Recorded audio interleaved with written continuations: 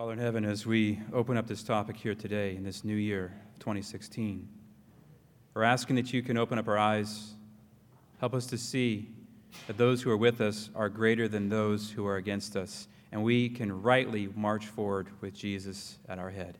We pray in his name. Amen. Years ago, I was at Medford, Oregon. I'm going to use this one as I walk away. And in Medford, Oregon, 2006, Jack Calone had his own Revelation Now series of meetings, similar to what I had done in 2012 years later. And I remember going to those meetings, seeing the church packed, seeing many visitors, and as we began to interact with them, we found out a lot of them were not going to any church at all. And here we were with probably, I had 30 people on my list, and each one of the teams had equal amount. And so we were out visiting all of these people that came to the meetings, and as we were visiting them, we began to hear their stories. And one of them began to tell the story of an angel encounter. An angel encounter with an angel down there in Medford. And as they began to describe it, things began going off in my mind. This sounds very familiar to the story that Jack Calone said happened with Sharon Halstead years earlier. How an angel of light appeared to her, how an angel of light told her to go and to kill the Green family. And as this woman began to share this story, she began to describe how this angel would appear and actually began to groom this group to accept its words over the words of the Bible. It did miracles for them. It answered their prayers. And as she described this whole encounter, she said, I even saw the Green family in the park that day right before they were shot. Quite a story, isn't it? And what was Sharon Halstead's response as she sat there in the state penitentiary? She's sitting across from her pastor, and she says, "It was the hardest thing the Lord asked me to do." She took that angel encounter as a license, somehow from the Lord, to do away with the Green family. She didn't fully succeed. She felt like she actually failed because she only killed part of the family, and some survived wounded. But she certainly felt that she was doing the Lord's will. Now, as I think of those types of encounters, and I think of here we are even in this new year, here in the valley, there is a preparation to receive somebody who communicates with other spirits, communicates with the other side. I believe it would do us well in this new year to reconsider who we're following and what we're following as far as the Word of God. Because as I look at the book of Revelation, it's filled with angel encounters. You look at Revelation chapters 1 through 3, what do you find? To the angel of the church in Ephesus, to the angel in the church, and it goes all the way down, and you have these messengers, these angels. You get on down through Revelation, and you start watching messengers before the throne of God, literally angelic beings, and you get down to chapter 12, and you find angel warfare. And it's not just involving evil angels versus good angels. It's involving you and me, because that's where the chapter progresses. And so as I look at this idea of good and evil angels, and there are lots of angel encounters where even an evil angel, how do you know an evil angel wouldn't save you or do something for you, like answer your prayer, heal people for you, if it could gain your soul? And so that's what this story reminds me of. And it causes me to pause and say, here I am again in another year. I want to retain the same focus I had last year on Jesus, and then some, because the battle is even more real today. And so we go to Revelation chapter 12, and it says in verse 1, "A great sign was seen in heaven, a woman arrayed with the sun, and the moon under her feet, and upon her head a crown of 12 stars. And she was with child, and she cried out, travailing in birth, and in pain to be delivered. And there was seen another sign in heaven, and behold, a great red dragon, 7 heads, 10 horns, and upon his head 7 diadems or crowns. And his tail draweth the third part of the stars of heaven, and did cast them to the earth." And so we know from this text, as you go back there's a woman, there's a man-child, there's a red dragon. We've seen this in recent seminars here. And we know this is talking about the woman is none other than the ecclesia, the called out or the chosen ones, the ones who have been summoned by God since the foundation of the world, according to Ephesians chapter 1. That's you and that's me. They're called saints, yes, but they're the called out ones. We wouldn't be sitting here today if somehow God hadn't gotten our attention. So it's proof that we are still the church today. The question is, which side of this are we on? Are we the faithful church in Revelation chapter 12, or are we part of this unfaithful church in Revelation chapter 13? I want to be part of this faithful church. But the dragon, as you look at the dragon, we know it has 7 heads, 10 horns, 7 crowns. It's red, it has a third of the stars. It's a lot of descriptive characteristics. And we're told later on this is representing the devil. And we're told also that the stars, or the third of the stars are representing angels. So it's got a third of them. And so the good news, as we've heard many times, is that heaven has 2/3 remaining. As if somehow God's limited to the angels themselves. I mean, couldn't he bring about all kinds of invasions from people, from sons of God, from other worlds? I mean, you've got Job that talks about that. And so we find here's the angels, and further on as we look in the book, we find the ancient serpent's the devil. He's cast down from heaven. He's engaged in rebellion. So even as we're sitting here this morning, on a day that's pointing us to the Creator, pointing us to Jesus, he's trying to undermine that and trying to instigate rebellion, not only here amongst our own hearts, in our families, and our society. And if he could, he'd continue his rebellion scheme throughout the universe, but he's been limited. So we see this microcosm, if you will, this small chapter in Revelation that's telling us here is a combat mission going on right now, and it's against you and against me. So it's no wonder then that there would be angels appearing to be from God when they're really not. We find in Isaiah that there are those who would make what is right look wrong and what is wrong look right. And so we find the same thing is happening with these rebellious angels. But how does this serpent get access to our world? And our young people have a sheet that they're filling out, and I'm going to go ahead and ask us as adults to look it up as they write it down. 2 Corinthians chapter 11.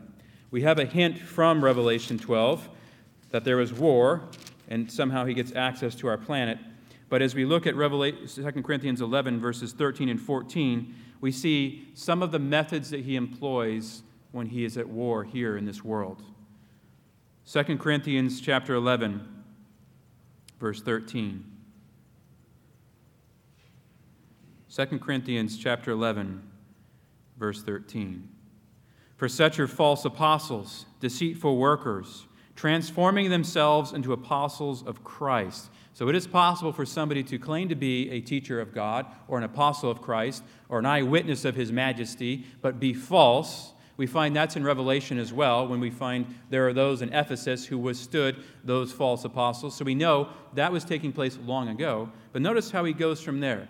Paul goes on and says, not only do false apostles masquerade as true ones, in other words, dress up, make themselves look the part, but we also find the evil angels do something similar. It says here in verse 14, and no wonder, for Satan himself transforms himself into an angel of light.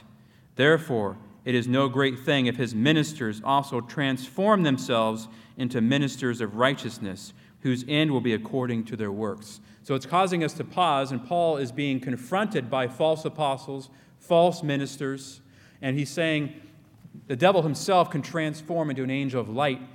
There are those who are claiming to be God's teachers who are also masquerading as true teachers of God. So he's encouraging them, as you continue reading Corinthians, hold fast to the good news, to the teaching I have delivered to you.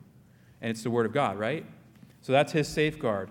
So as I look at that text and look for a little bit of evidence here, we find, how did he get access to our world? Well, we know that he was an angel of light, he fell, and in that fall, eventually he gains access to our world. That's what we know from there. But that text in Revelation also gave us a hint, that old serpent. And so you find a serpent, a man-child, or a seed or offspring, and a woman back in Genesis as well. And so we find 2 Corinthians tells us he has to transform himself into an angel of light, which means he's no longer one, but he was one in the past, since he knows how to look like one. He is the serpent who lost access to God in heaven. And then we find in Revelation 12, he's cast to this earth. And we know from our story of Genesis, and some of you are in your Bible reading plan already, you already read through this, he gained access to our world through our invitation. And that is the crucial matter in angel warfare. How does the devil get a foothold in a relationship between, they say, a husband and a wife?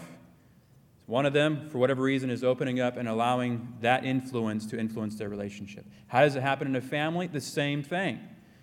How does it happen in a church? The same way. Invitation. So in that regard, in a way, he's similar to God, but he likes to force himself into that situation. But we are the ones who invite him. Either by not standing up against him, not standing up against false teachings, or by just outright, over time, being groomed by him. We're told that abusers typically groom the ones that they abuse over time. Starts off with little innocent things and touches, and eventually we find it grows beyond that. Those of you who took the Shield of Vulnerable, you know what I'm talking about, the grooming type of thing. And so we have the same thing that happens with evil.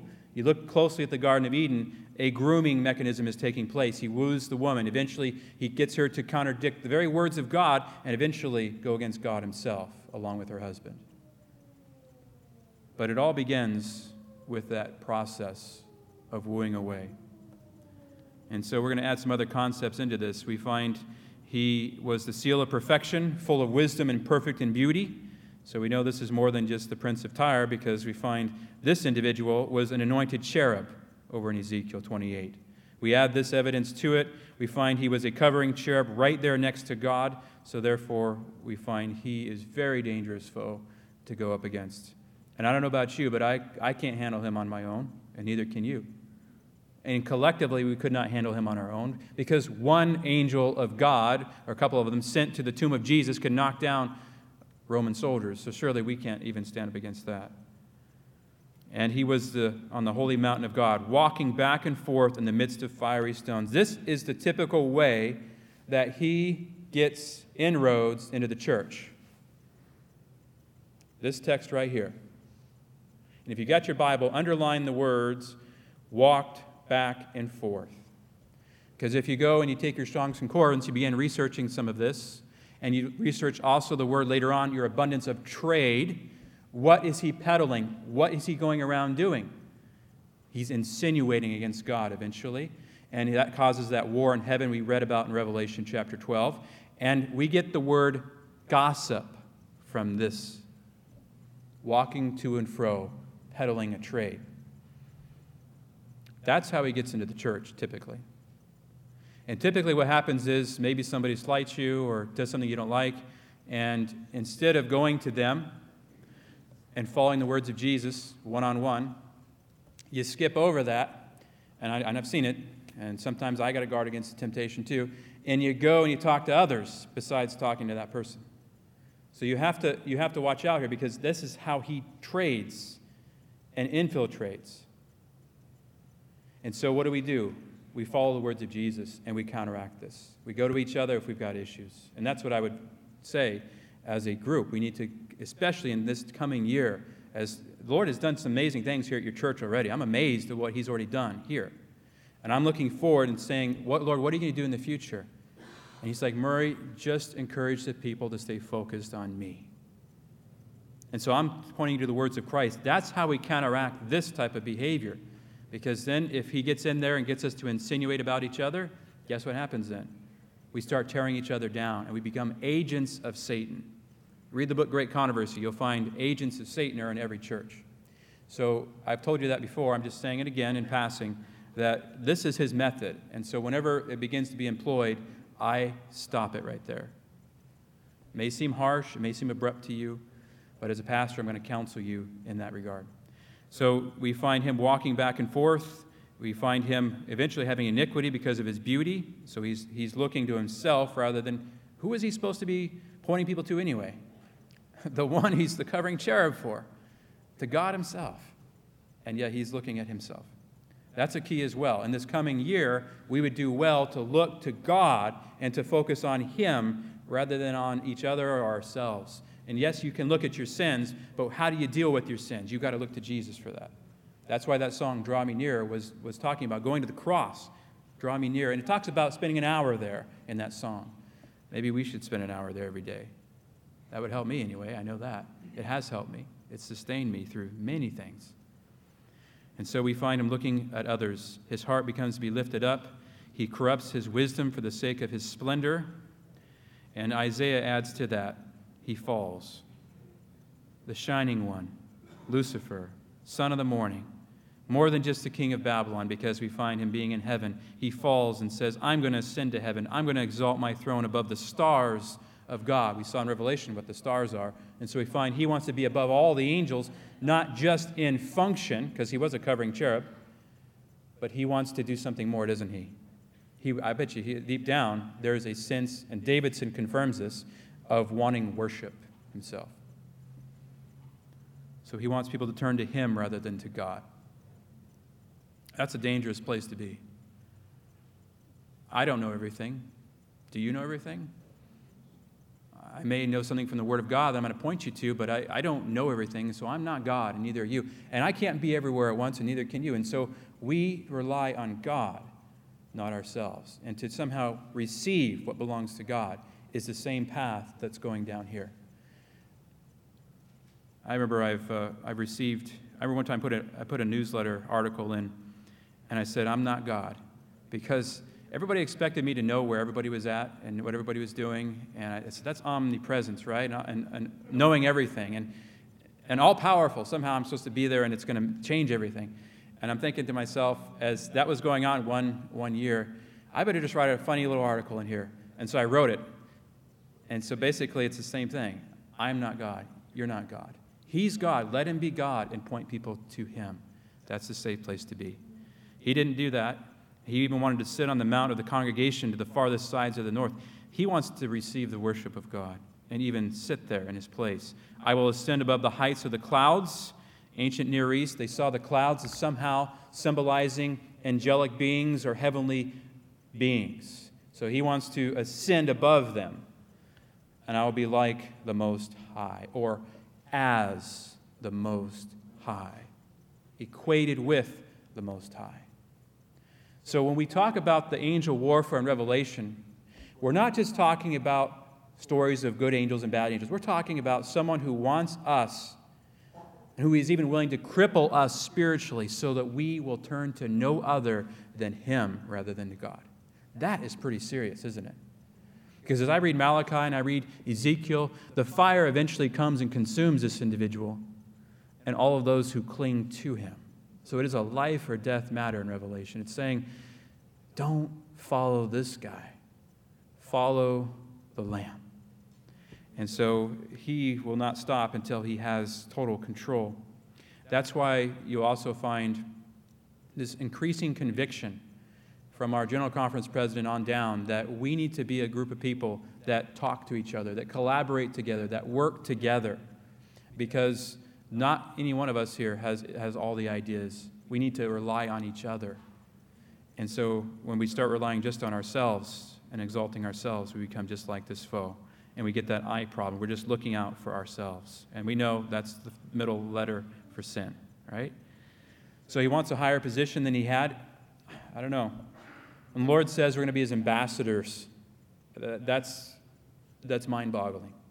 That's just mind-boggling. To think that in the coming ages, I'm going to even be able to give a word on behalf of what God has done.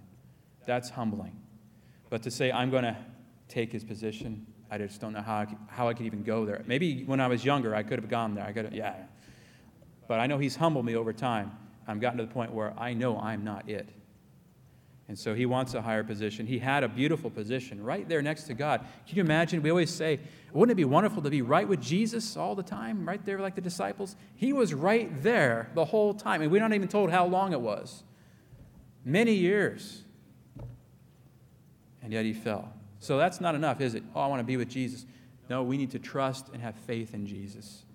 I heard a beautiful saying last night, and I'm not going to give the whole story because I don't have permission to, but I heard a little boy say, when I asked him, what is it like to be a child of God?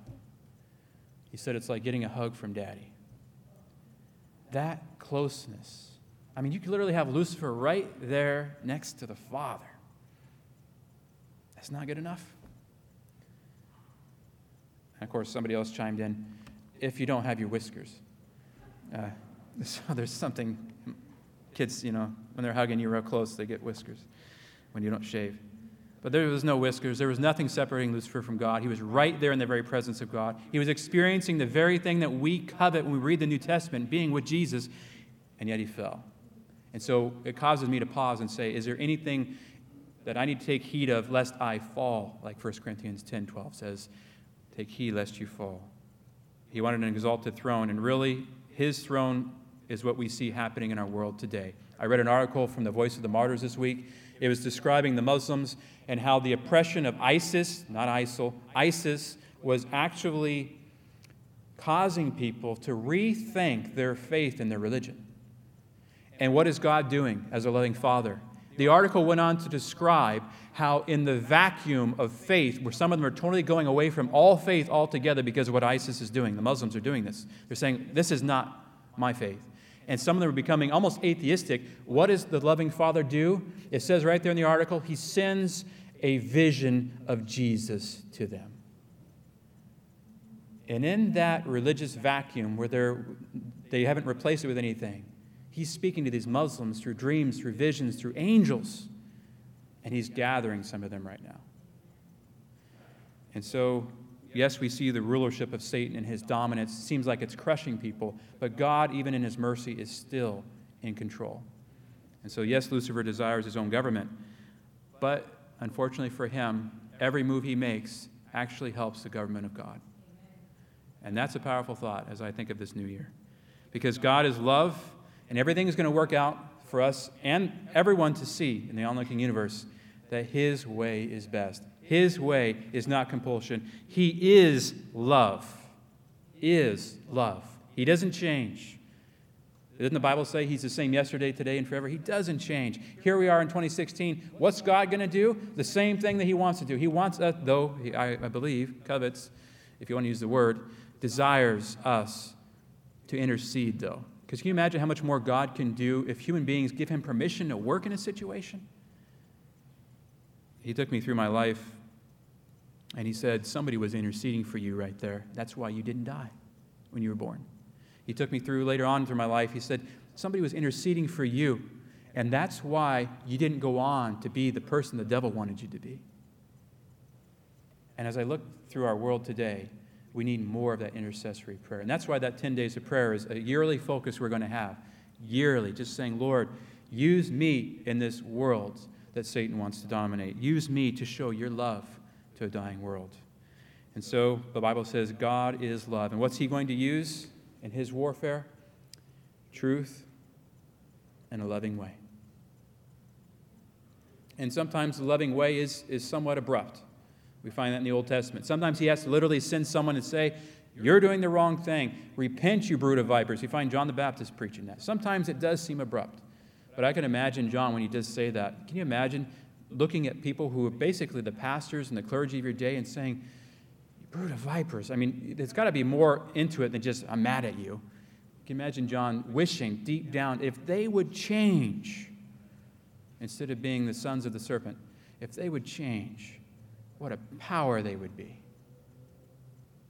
And so, yes, we tell the truth. We do it in love. And we use that method in this new year. We don't set our hearts to be as God.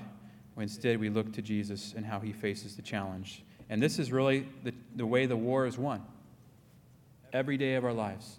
The war is won because of the man-child in Revelation chapter 12. The man-child whom the dragon wants to devour. The man-child whom it says here the dragon stands before that woman and who wants to kill him right at his birth. And it says that she was delivered of a son, a male child, who is to rule all the nations with a rod of iron. Everybody knows, if they know their Old Testament and their Jewish roots, they know that's talking about none other than the Messiah of Psalm chapter 2. And her child was caught up to God into his throne, and the woman fled into the wilderness for 1,260 days.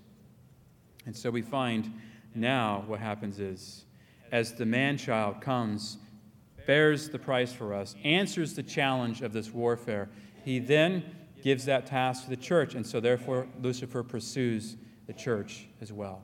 Why did we have bad things that are going to happen to people of God this year?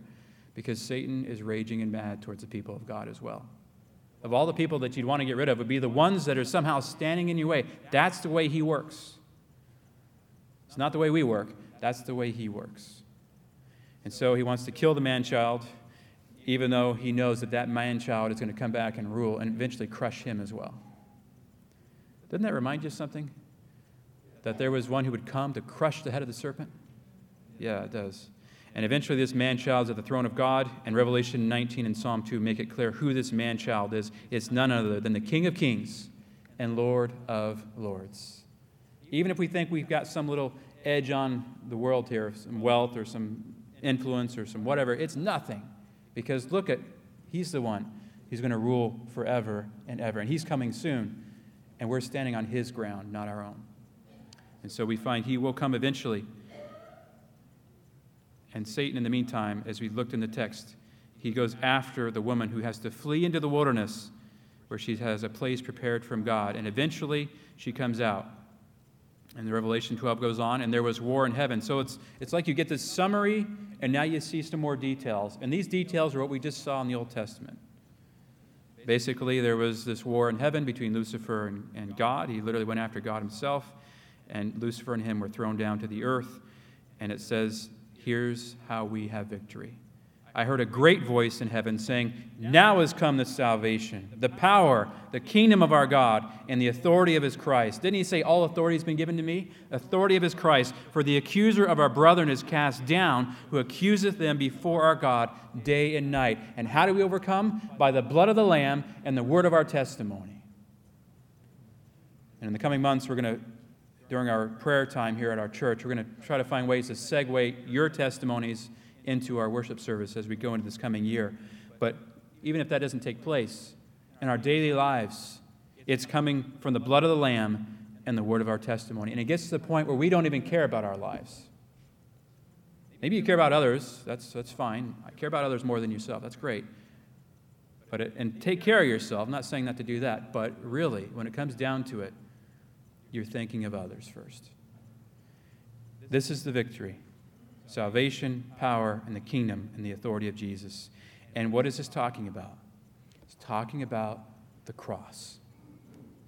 That is where decisively evil was handled in the most loving way possible by saying, I will even suffer your abuse, what your dominion looks like, what you would do to each human being in this world so that each human being can go free if they want to. That's what the cross says. It shows us how the depths of what Satan will go to even mutilating the Son of God himself. God himself. He would mutilate him on his throne. He would mutilate him on the cross. He would mutilate him any way he could. And the same thing goes to us. He would do the same to us. And look at how God handles it. He says, I would rather take that than to lose any human being in this world. Any human being in this world. And so if this voice is greeting you to this new year, and it's saying to you something, it's saying this: you and I are of eternal value to Jesus. The cross proves that. And so we find the cross purchases salvation. It wasn't just showing the love of God, it was proving the love of God and making a transaction so you and I can go free. So he can say, you've already abused me, you've got to leave Murray alone. He's trusting in me. Fill your name in there. He's already abused Jesus. He's got to leave you alone because you're trusting in him. And so I believe in this year, then we should spend that thoughtful hour each day focusing on the closing scenes of Jesus' life. And next week's going to build to that, and the week after on the 16th, it's going to be a whole service from start to finish, an hour focusing on the life of Christ. And on the 16th, we're going to give you a devotional guide to help you, if you want to use it, to daily spend that hour with Jesus, focusing on his victory. And I'm going to move on. The Savior is the answer. The cross shows that God is doing everything he can to save us, and that Satan is doing everything he can to destroy us. The cross shows us his resolve when he says, I'm willing to die for my people. I would rather die than take away their choice. I would rather die than become like Lucifer and become a dominion-type ruler, one who dominates and takes away choice. But he can only rule in our lives if we invite him to. So today, I want to invite him to do that. How about you? I want him to win the angel warfare that's going on over my heart and my soul today and each day of 2016 and each day until he comes. Because it says, to him who loved us, he washed us from our sins in his own blood. That was the price that was paid. And Revelation 12 says we overcome by that blood. And so how do we overcome the strong foes? Well, we know him by knowing his truth. We know him by recognizing that we don't have that love. We want that love.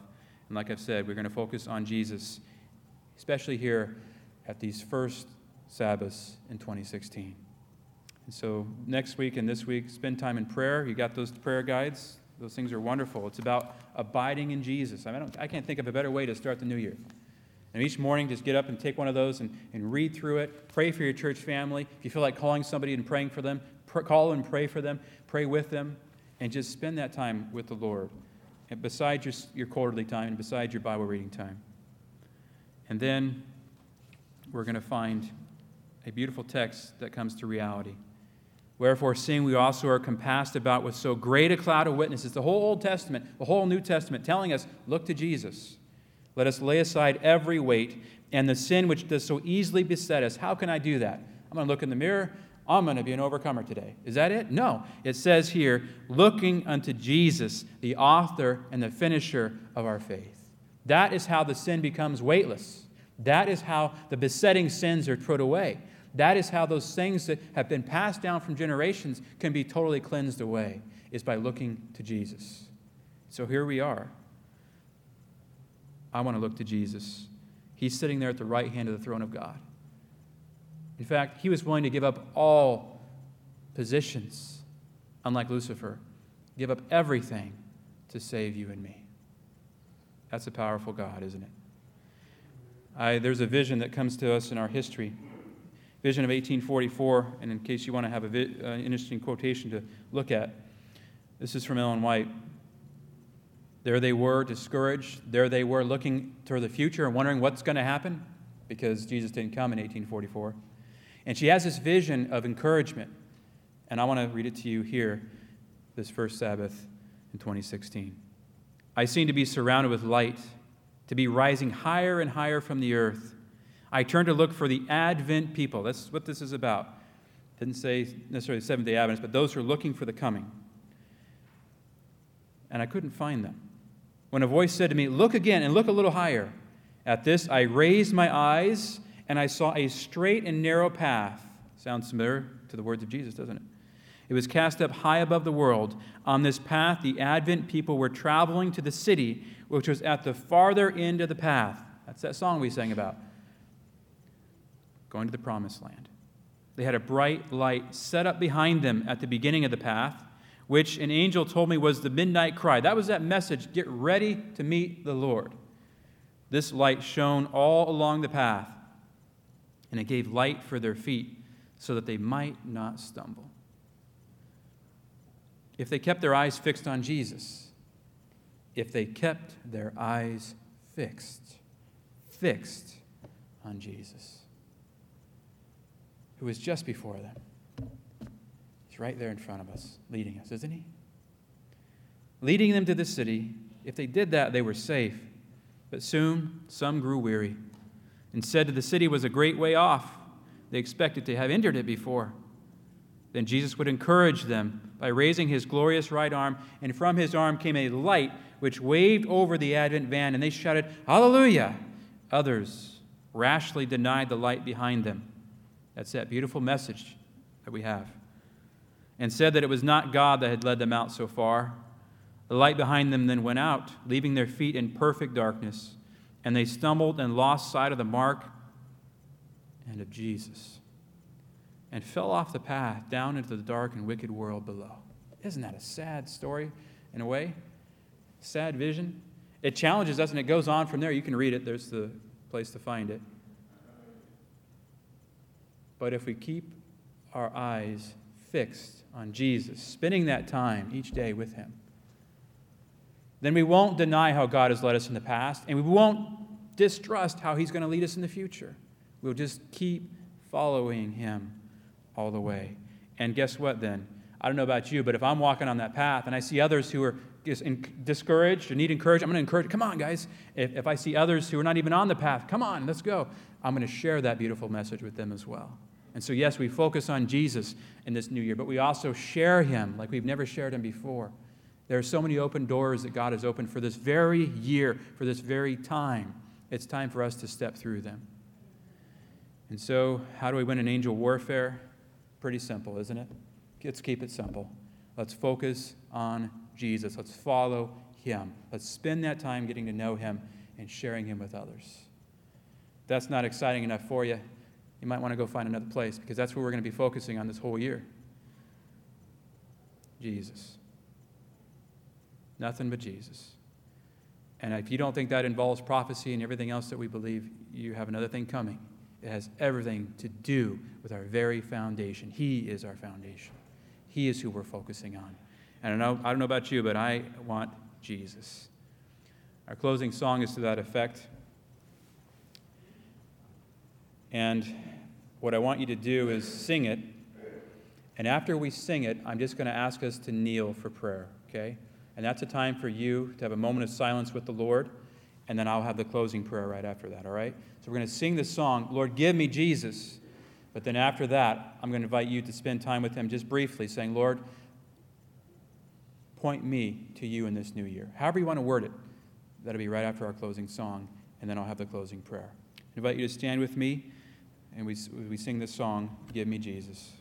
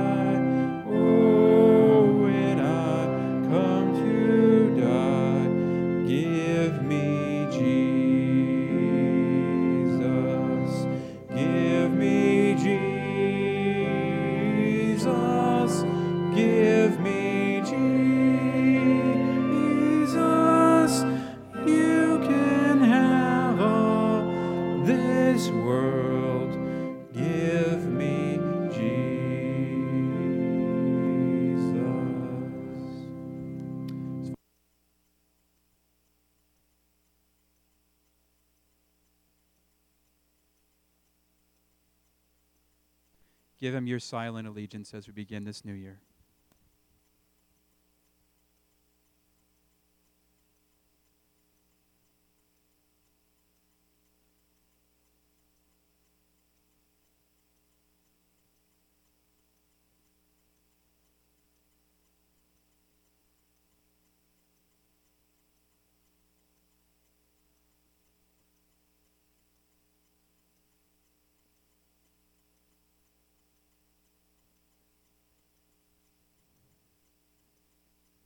Father in heaven.